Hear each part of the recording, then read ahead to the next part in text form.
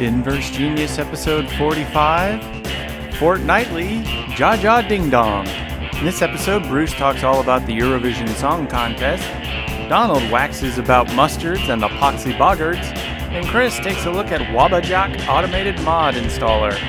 And together they all discuss steady crafting with your Hope the Craftsman. Hey, do you know you can go over to podpledge.com and search for Inverse Genius and you'll see our Podpledge page. All that money goes to help support the ongoing podcasting costs, and we truly appreciate it. Thanks.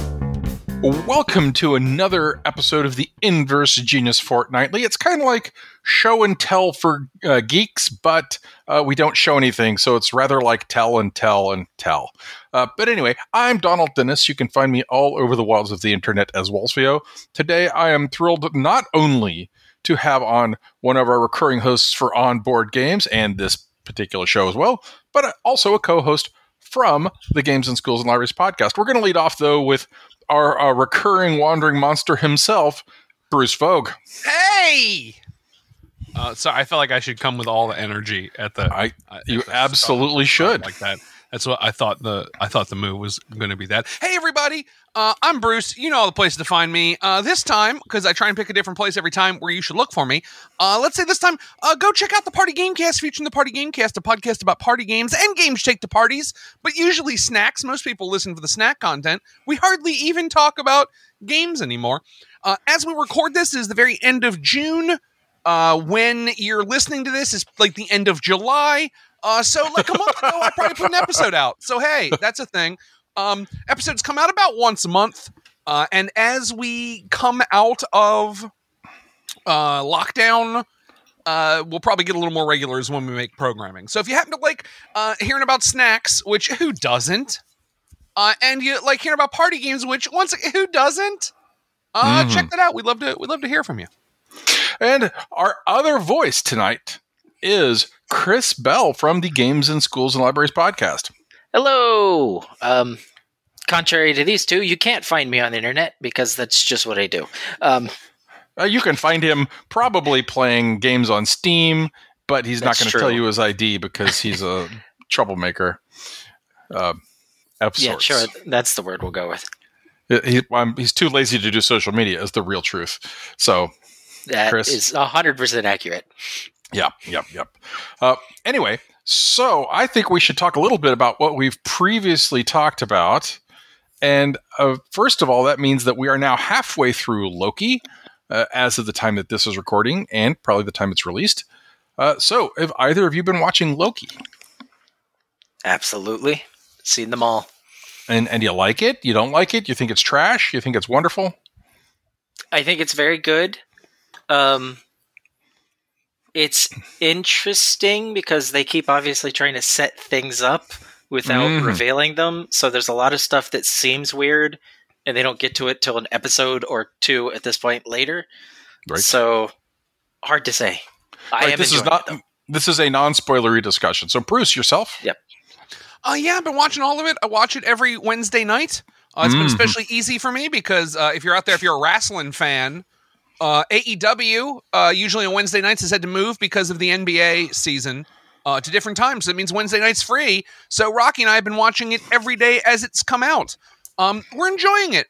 There's some things where we have big questions that sometimes are answered later and sometimes aren't. And sometimes we have to go to the internet and watch somebody explain Easter eggs to us. And we go, oh, it's because it's a reference to a Hong Kong action movie we didn't understand. Okay, now I get it. Yeah. So far, I really like it, but I also think when it comes to kind of Marvel content and really comic book content in general, I'm very easy to please. You like DC movies, don't you? So I liked some of the DC movies, yeah. And I really like the DC cartoon stuff. I think has been amazing. Yeah, so like I'm not the kind of person that nitpicks too much. There's been a very few movies where I just was angry while actively watching it. Iron Man 3 was one of them where just watching it was one of the few times where while I'm seeing it, I'm yelling things at the screen because I have problems. But really? Normally I don't have problems. That's interesting. Yeah, so I actually recently watched, Connie discovered that Ryan Reynolds was in the Green Lantern movie. Okay. All over again. And was nice. like, we need to watch that. And I'm like, okay, We can watch that. And I will just say that it was much better than I remembered, since we are making an effort to stay somewhat positive on this show. Still not a stellar superhero movie, but not as bad as everybody complained it was at the time. I think a lot of movies that get a lot of like front-loaded negativity, if you go back, you find yourself saying like they weren't, but like at worst they were meh. I really liked the newest Ghostbusters that had come out. I thought it was a lot of fun. I understood what people didn't like, and when I go back and watch it, I'm like, I don't like. It's probably not as good as I thought it was initially, just because it was like, oh my goodness, it's a Ghostbusters. But it certainly wasn't as bad as everybody else thought it was. It was a perfectly meh movie. The only problem that I had with it was that they played too much to the improv, and everybody gets the same amount of screen time, as opposed to the way they did it in the original, which was finely crafted. But I still liked it. I still enjoyed it. It felt like a completely different kind of experiment. I can agree to all of that, and I kind of wish, having watched I bought the Blu-ray when it came out and watched the unedited, like, director's cut version. Mm-hmm. And the problem was it was paced so slow that it was almost as bad a movie as a lot of people said it was, but it made more sense. So you're like, well, now that I know what all this stuff is and why these things would happen, because there are things that happened in the original movie where you're just like, I don't get it. Why is everyone dancing? I don't know why they're dancing. And if you watch the unedited version, you've learned that, like, you learn why they would dance in that scene. And you're like, oh, this makes so much sense. But you're right, it wasn't worth the 15 extra minutes of exposition to learn why that happened. You were right, but I'm also glad I know now. So one thing that I had a big problem with was that they set up one of the characters to know all kinds of things about New York, and then it never paid off. I have a feeling it paid off in the director's cut. Did you see her giving more, oh, well, this is blah, blah, blah, blah, because I know these things? Not a ton more. I don't want to say it was like, night and day different, but a lot of the things you didn't expect to see pay off got paid off in others. You're like, oh, okay, that makes sense. Oh, that makes sense. Oh, now I know why he's there. Oh, now I know what she's doing. But it did slow the pace of it to a crawl.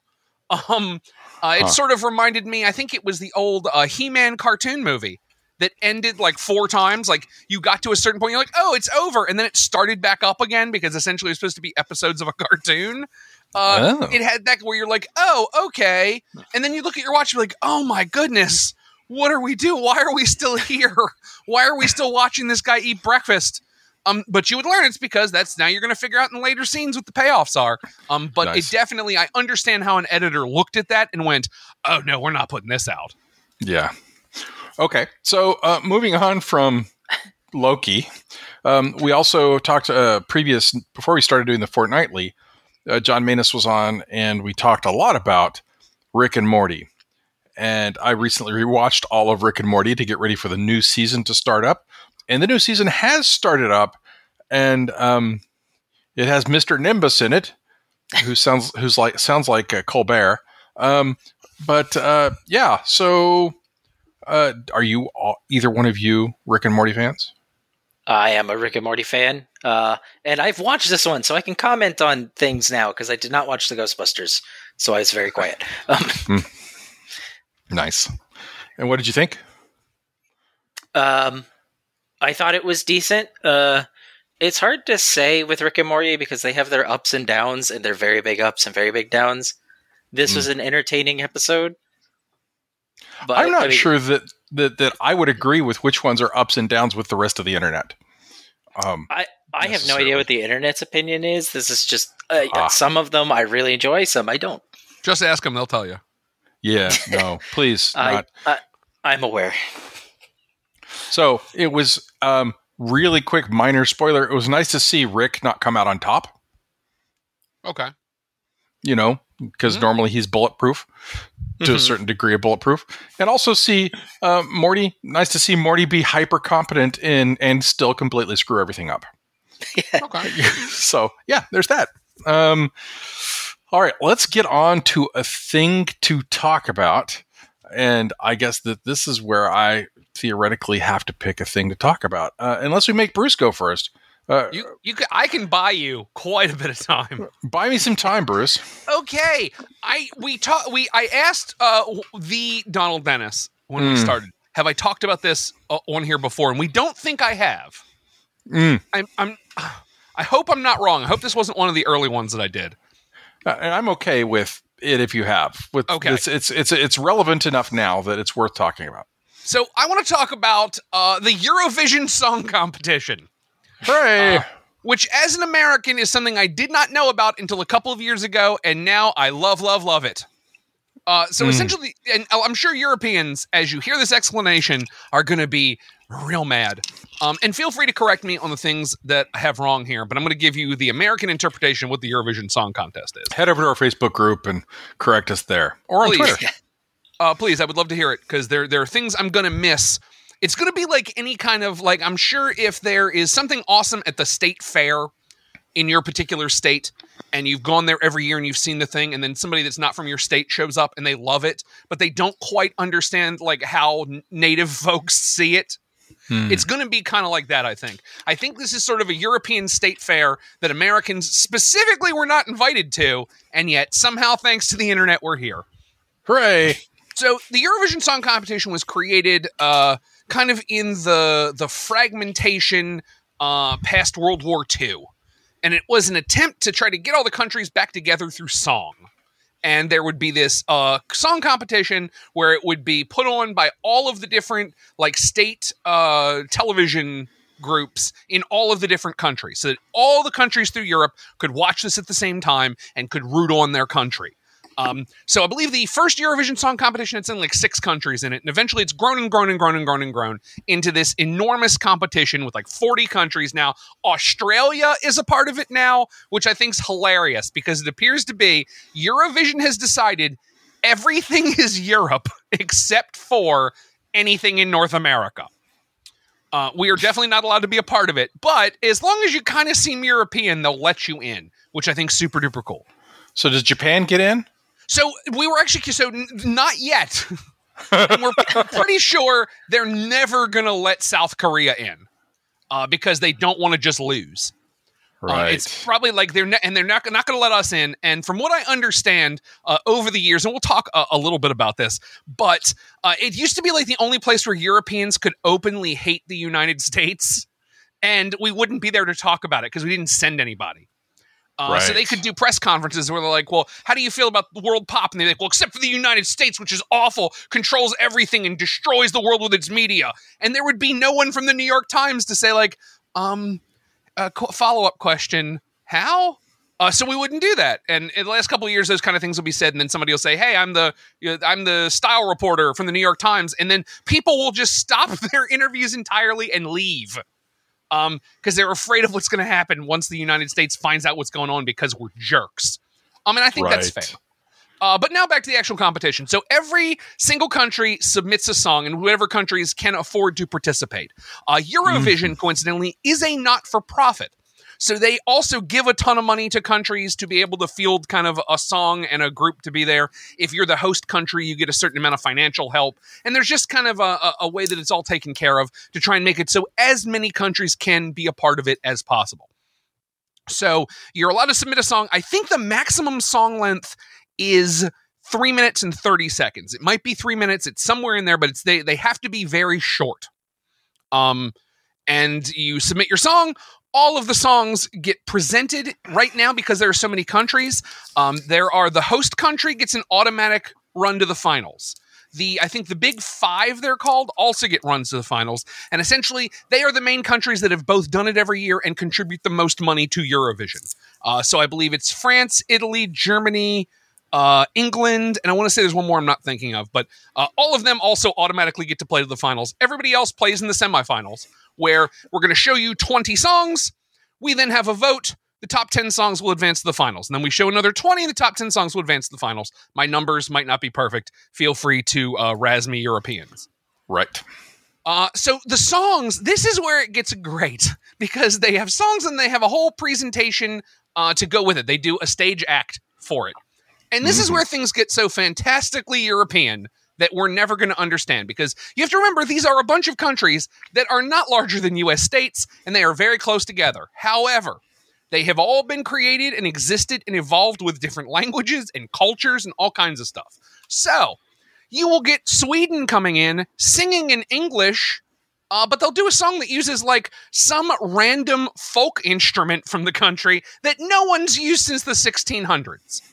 And that's like where we got ABBA on the world stage, right? Okay, there are very few groups or individuals that have done well in Eurovision and then also were like worldwide pop sensations. The one everyone points to is ABBA. So let's talk about ABBA for a second and the song that they won the Eurovision Song Competition with. It was Waterloo. The song about the Battle of Waterloo. They came with an ancient war song and took the whole thing. And then everybody got into Swedish pop and it became a thing. At one point, Celine Dion, or as I'm sure she would say her name in the competition, Celine Dion, entered, I believe she has dual citizenship with Canada and Switzerland, I think. So she has also won it, I believe, representing the Swiss. Past that, there are a lot of acts that have like done well there and in Europe are huge, but haven't necessarily hit the US stage. There's also, you're allowed to sing in either, I want to say the rules are your native language, English, and maybe French or Spanish, I think are the 4 languages you're allowed to do it in. So you'll get this fantastic thing of folks that don't quite know English picking English to sing their song in because they hope it's going to get them more votes. Because there's this whole component where you present your song and then the rest of Europe votes on it under the following rules. You're allowed to vote for any country that's not yours. So this creates an amazing game. So we have the whole first half of the show where everybody presents their music, and the theater presentations just get positively absurd. But Bruce, you use that word a lot. Some of them, one famous act had a guy running in a hamster wheel. That was part of their act. One had very attractive, I guess I can use the word women, churning butter on stage the entire time. I don't even think they sang. Their whole job was just to suggestively churn butter. Another one, 4 grandmothers baked bread in a brick oven that was on stage. There's a famous moment with a saxophone player where he just kind of air humps while saxophoning. That's become huge because these moments are okay in Eurovision and they often can help you get votes. Yes, they can. So the whole first half of the show is your presentation, and then, so that's amazing. The visuals can be fantastic. A lot of the singing is good. Some of the singing is bad, which is also good. And then we get to the whole second half, which is like a gamer's dream. Each country has a group of professionals, their quote professional panel, and the professional panel awards points to all the other countries. You can't award points to your own, and it is 1 through 10 and then 12 points. So what will happen is in the groups of professionals, like little cabals start to form where like here's Spain, the Eastern Bloc, all voting within the Eastern Bloc. Exactly. Or you'll find out that like Spain cut a deal with San Marino. So randomly they'll ask you the 12 points and San Marino will put a horrible song out, but Spain will say, and each of them comes in with like their calling.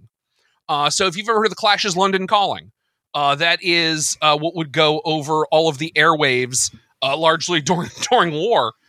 So it will be London Calling. I am blah, blah, blah, representing the great people of England and the BBC. And we give our 12 points to, and they announce who they give their 12 points to. So normally, you can kind of tell watching the show, you're like, oh, well, there are 3 songs that are exemplary, that should win all of the points. But then, like, Spain will say, and we give our 12 points to San Marino. And you'll go, why? Why would you do that? And then San Marino will show up and go, we give our 12 points to Spain. And you're like, oh, someone cut a deal. Yeah. So all the professionals get to do their points, and we get to watch the tote board move around and watch the sort of rally race that is Eurovision happen, which is a lot of fun. I'm not a huge, I don't know a lot, but I've heard that sometimes there's just protest votes, And sometimes there is, obviously backroom deals. And sometimes it's, well, this particular country said you had to vote this way, so the other countries under its sway might vote that way. That kind of stuff. So there's all that going on in the background. Yeah, and like the politics happening in the rest of the world while we're here, as much as this is like hey, I know there are countries bombing each other right now, but we're all at Eurovision. And there is a certain amount of kumbaya to it until you start to watch the scores. There was one year when Russia sent troops into Crimea. Russia had an amazing act at Eurovision. This guy, and the thing he did on stage was he kind of walked up a light wall. But the pieces of the light wall would form steps in front of him. So he had to choreograph to hit these steps to not fall off this light wall. It was amazing. He was a great singer. It was wonderful. And also, Ukraine had a protest song about being under the boot of Russia. And Russia lost and Ukraine won that year because the entire world, or the entire Eurovision, wanted to send a message to Russia that you're not going to invade the Crimean Peninsula and also win Eurovision. Just to confirm, this is just for bragging rights? I mean, is there anything they get out of this? So essentially it works like this. If you are the winning country, you are, so it's almost like the Olympics, I guess. You have to host it next time, though, right? You got to host it in 4 years. The next year. Oh. And it appears to be kind of looking at the way people talk about it. It's not like the Olympics where because you have to build so many stupid things, you can't win. With Eurovision, you can put it in any city in your country. You can put any venue that already exists. You don't need to make a new venue for it. And in the event, if like a war-torn country wins it, other countries will reach out to help them.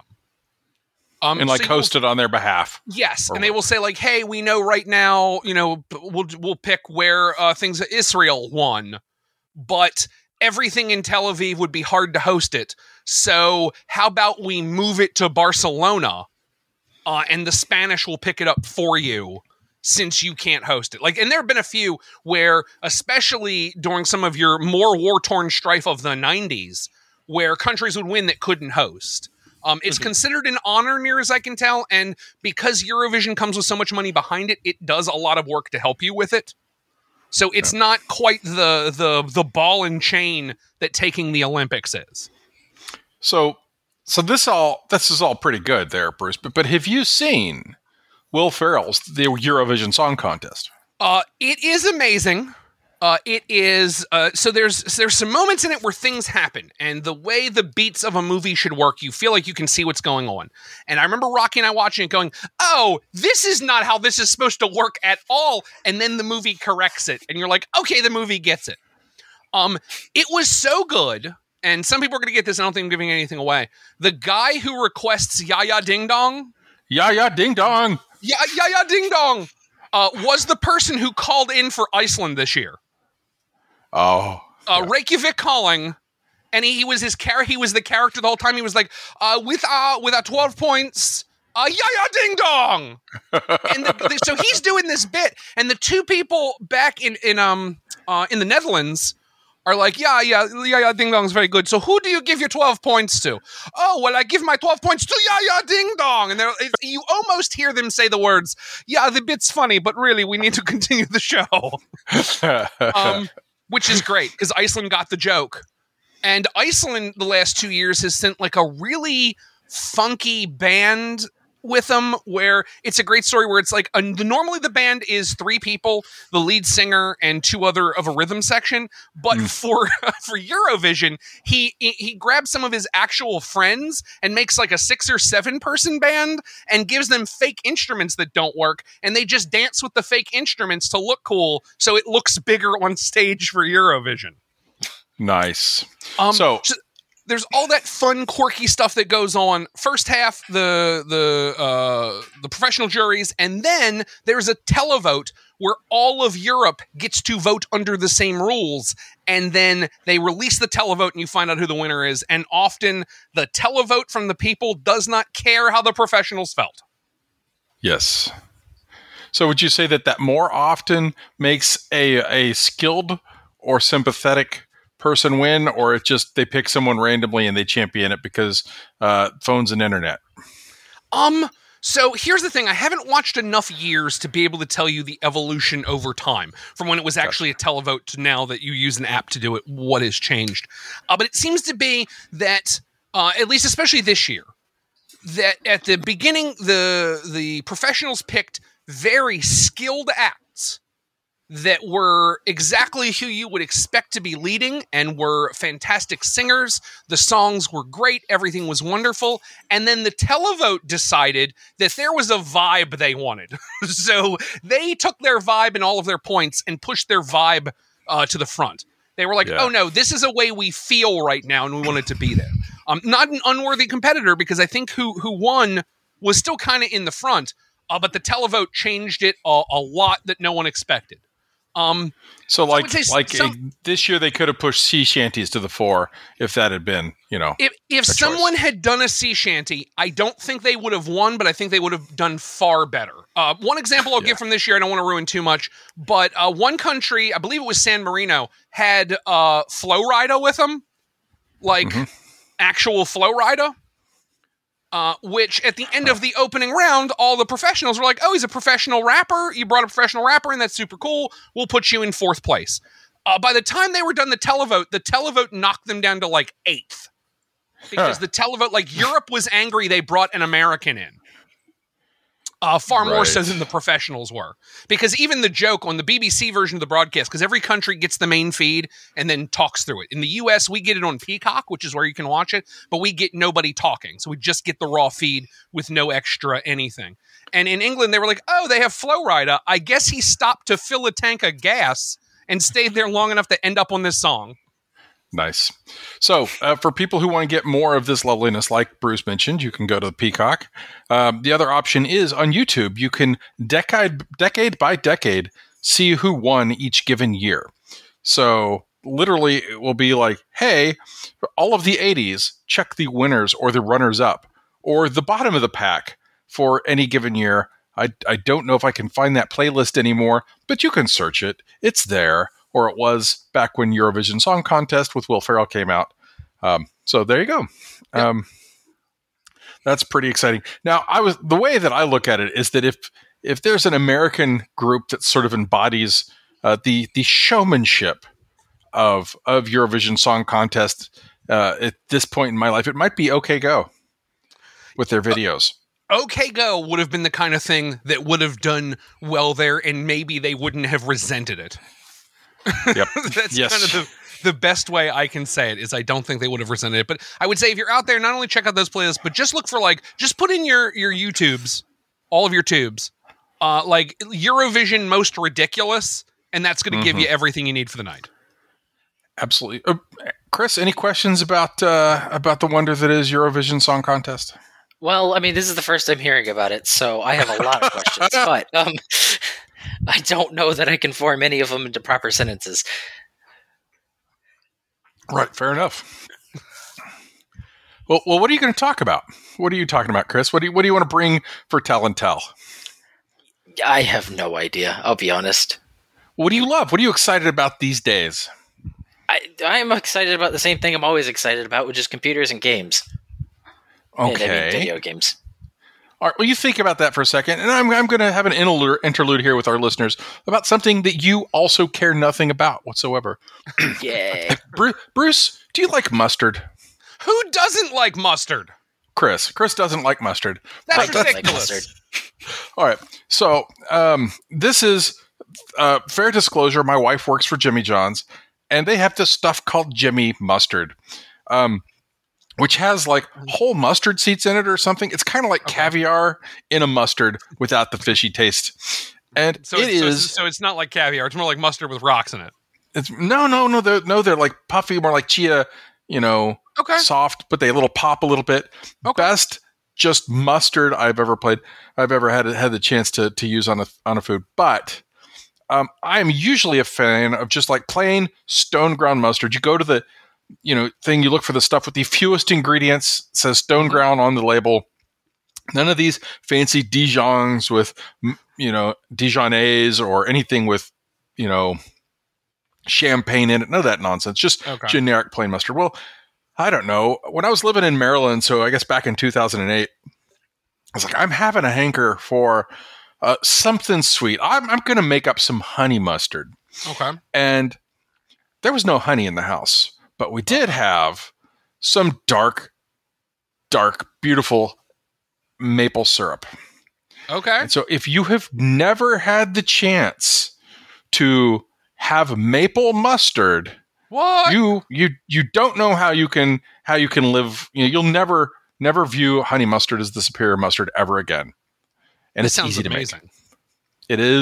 It is the taste flavor that you were looking. Chris might even like it, though probably not on pancakes or waffles. But if you've got your wonderful Utz or what's your pretzel of choice there, Bruce?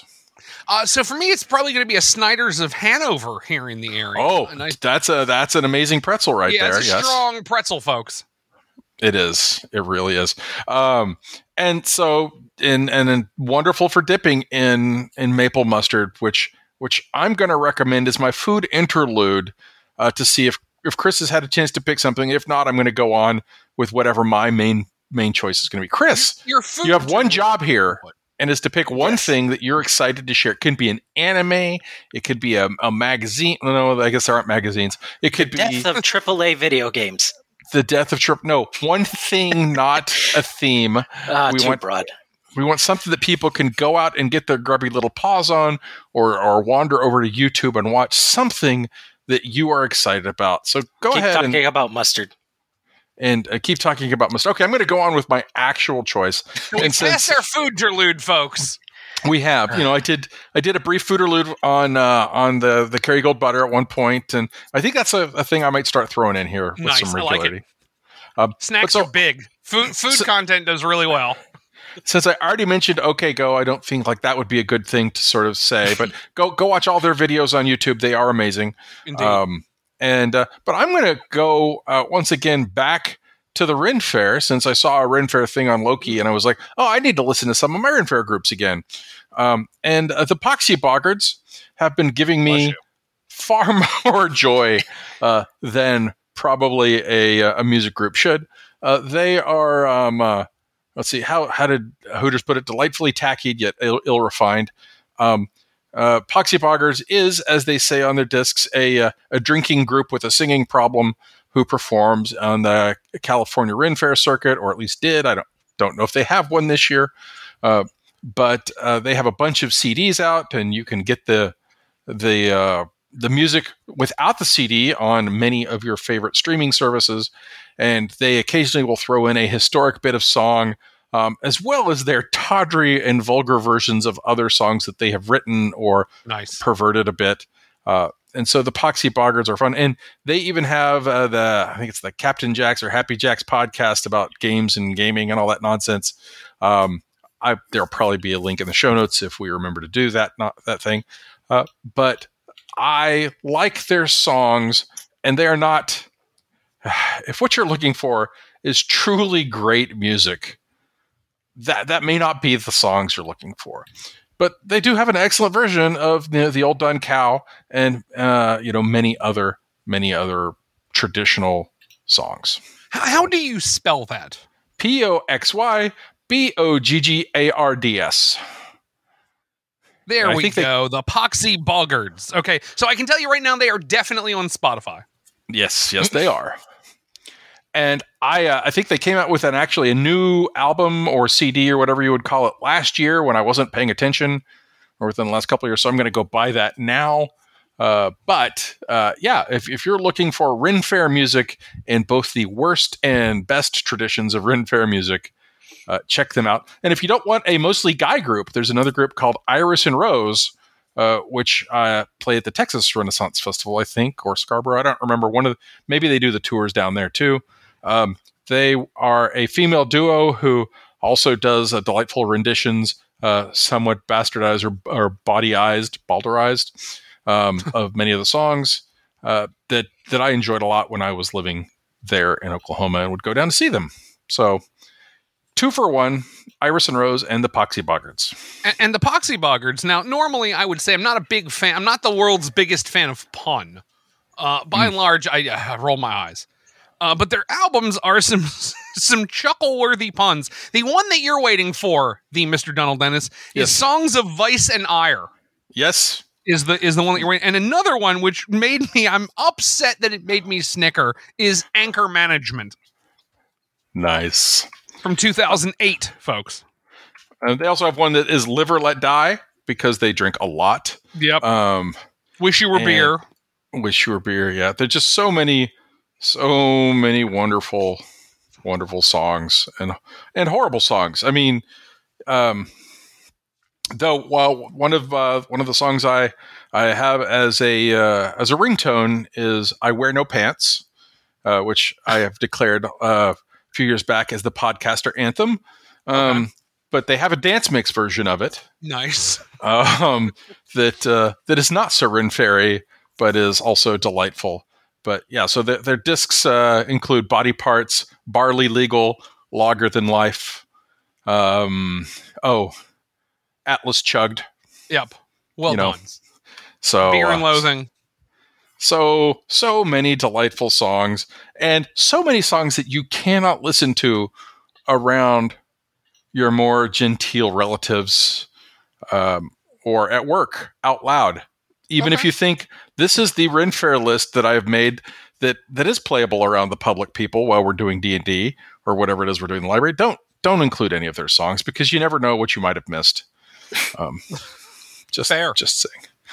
So there we go. Yeah, I'm going to say Poxy Boggers, and I like I said, I rediscovered them after in a recent Marvel TV show. I saw a Ren Fair, and I was like, well, obviously I have to listen to my Ren Fair music now. And they leapt once again to the head of the list. All right, Chris, what anime are you going to talk about? Actually, I have something else I want to talk about. I think I've talked about it to you in passing before. Yeah. It won't be nearly as big as Bruce's Eurovision topic here. So few things are. That's not you, that's me. So I like playing games a lot. I like modding games a lot.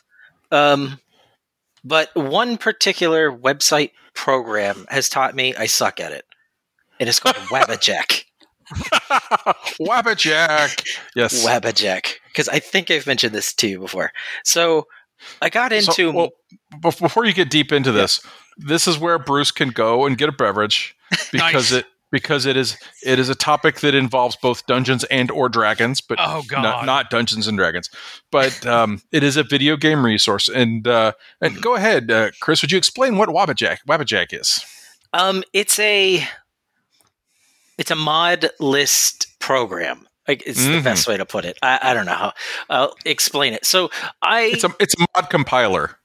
Okay. Yes, that's a great way to put it. So I like modding games, and I was modding Skyrim. I get 150 mods into it before my game is begging for the release of death because I don't know how to put them together the right way. And I'll get, maybe 15, 20 hours into a game until it has corrupted itself to the point that it's unplayable. It's because I'm not that good at it. Wabbajack is some group made this, and they have a bunch of games that they support, such as the Fallout 4, Fallout New Vegas, Skyrim, even Skyrim VR, funny enough, Darkest Dungeons, Dragon Age, and they're mod lists that people have created and curated that are even, it has Stardew Valley on here. That is 139 mods in their mod list. The Skyrim ones I was messing with have 800 to 900 mods in their mod lists, and they work. Nice. They usually don't break. And it's it takes this process of, I want to play Skyrim, but I want to play a different Skyrim. And inventory management. It does it for you, basically. Somebody has gone in and created a better version of it. And there are a bunch of mods on this. Fair warning to anyone who's going to look it up. They do have a not safe for work section. Just throwing that out there. Keep that in mind if you go through it. It's a toggle. You can turn it on and off so you don't have to see them. Some of the pictures are very graphic. Don't look at this at work. Just don't. Do not. But it's a lot of fun. It's kind of let me explore some older games and get back into playing them because of this modding system, because some games aren't very friendly with their modding, but Webjack makes it, I mean, it's a one-button click, a 6-hour download for the 800 plus mods that you're going to download. Right. And then it works. It's a lot of fun. So a few things about this is I thought it was only for Skyrim because that's the game we were talking about at the time. Yeah. But I don't put a lot of mods on my games, not necessarily because I'm a purist, though frequently I want to see how the designer meant for it to be played before we do it. But then I'm like, oh, Skyrim really could use these 3 or 4 things. Right. And I get to the 4th thing, and Skyrim is unplayable. It's like you really need to go and scrape the tar out of your hard drive or whatever. So this is an excellent source to sort of streamline what you're doing. So yeah, and cool. Not only do they have the overhaul stuff that I was talking about, I mean, they have the much simpler stuff, the Skyrim Essentials fixes, which is just, here's the bugs, let me fix them. Fallout has their own version of that, which is just, here are the fixes. The Fallout has the Sim Settlement Experience, which is just an overhaul to the settlement system. Doesn't mess with the rest of the game. So you can get stuff that isn't as crazy and psychotic, and stuff that's just designed to fix the problems that developers seem headstrong about ignoring. Yeah. That's pretty cool. That's a good choice. That's a good choice. I mean, you totally violated the, hey, we're talking about things that sing, but yeah, that's good.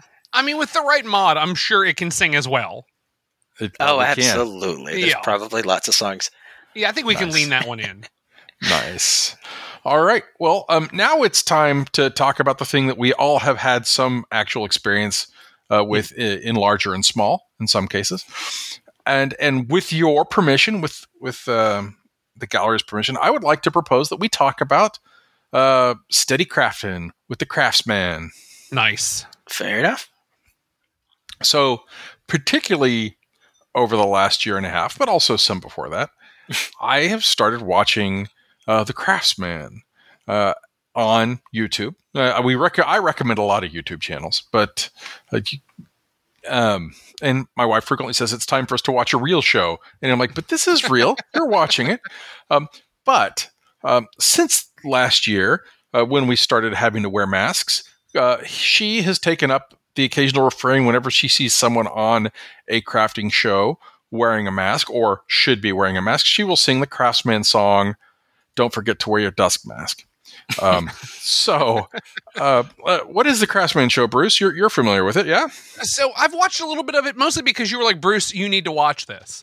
And it is, how do I describe this? So it's a puppet that helps you with like crafting projects that are often of, at least in the one that you showed me and the couple that I've looked at since, of like usually a half decent complexity that are taken care of by a very laid back puppet that is just like sort of generically positive at all moments and exactly the person you want to have helping you through a craft project. Yes.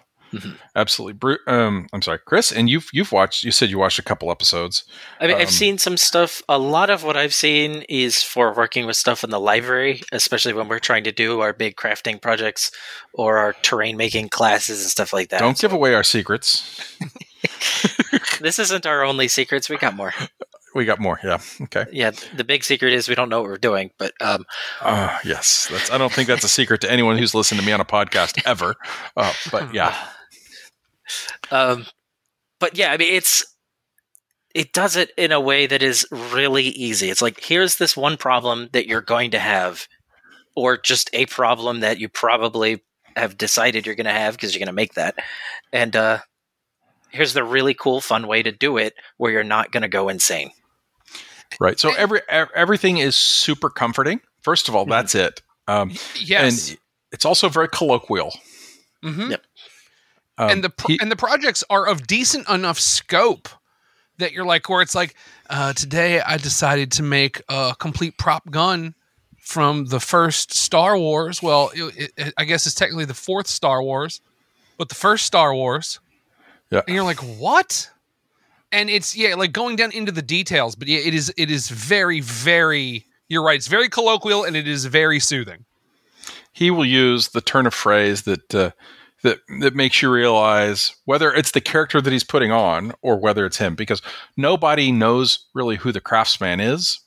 I mean, he starts each episode, "Hello, my name is your host, the craftsman."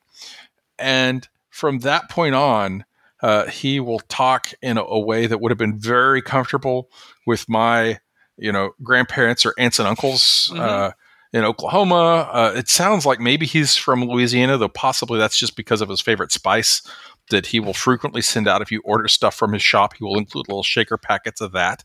Nice. But he will, sometimes he's like, "Oh, I'm just going to show you my shop," or "I'm going to talk to you about how I'm going to destroy this first edition Kenner Star Wars figure and chop it up and use it to make 3 other figures," or what have you.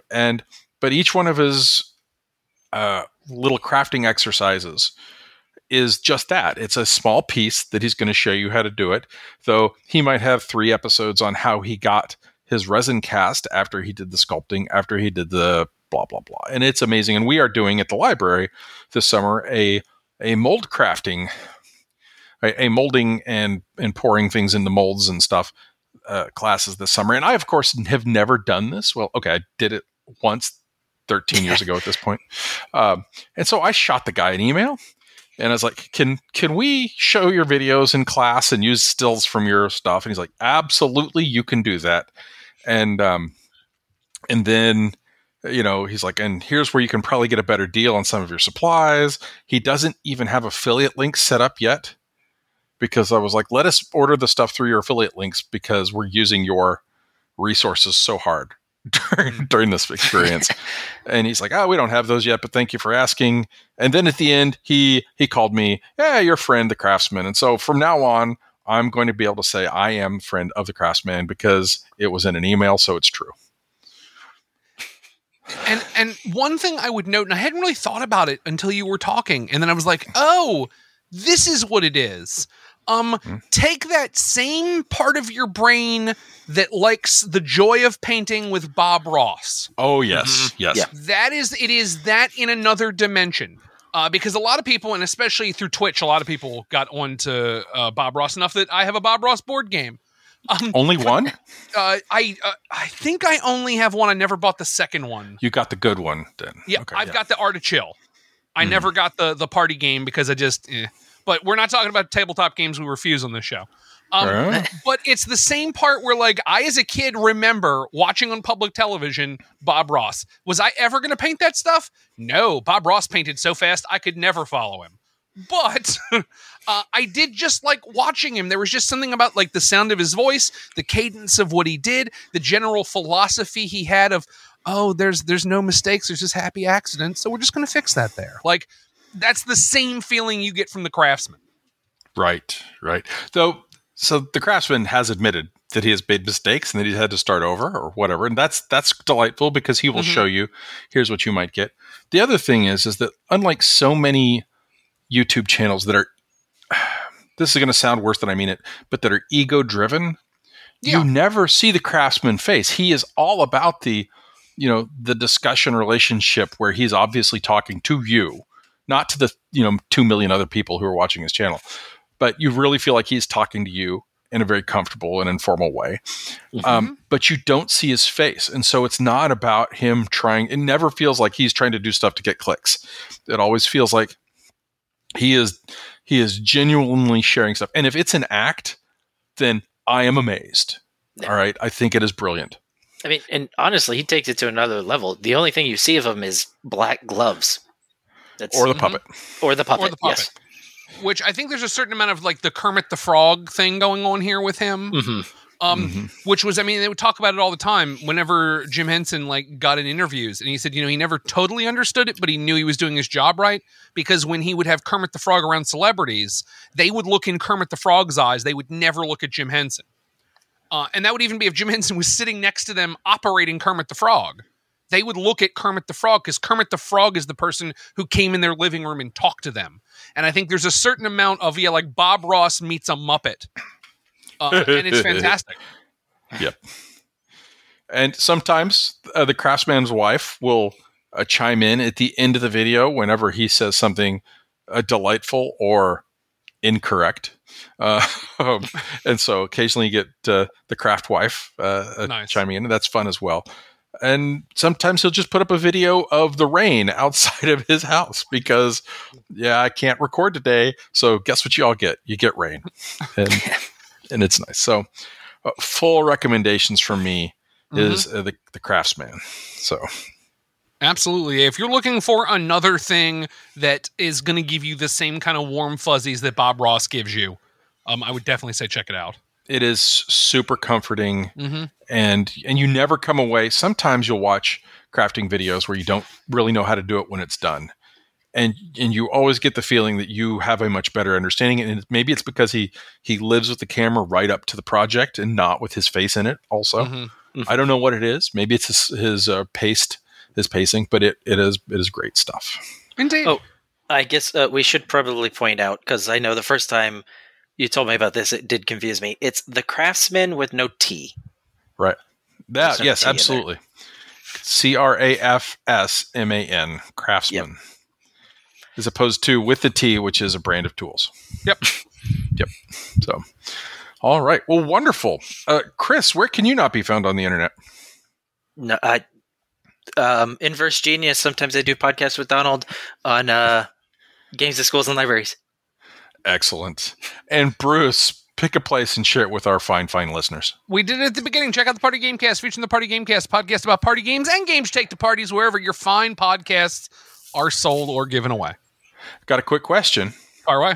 Are you ever going to bring on bugs to the Fortnightly to say, hey, these are delicious, eat them? No. All right. So it depends. If new bugs come in, those are old bugs. If new bugs come to me, then I guess I'll talk about it. But unless we get new bugs, no. Right. Excellent. I've had a request that we do an all tea episode, listeners. So if you have a particular tea that you would like to recommend that we try before we get a few tea enthusiasts on or whatever, I don't know how we'll do that because there are a lot of people who want to talk about tea anyway. But please let us know and head on over to the Facebook page for the Inverse Genius or the group, because we really talk more on the group than we do on the page. And you can find me wandering the wilds of the internet as Wolfsfio. Everybody, thank you for listening. That's it for this episode of the Inverse Genius Podcast. The Inverse Genius Podcast is licensed under Creative Commons Attribution, Non-Commercial, No Derivatives 3.0 license. Thank you.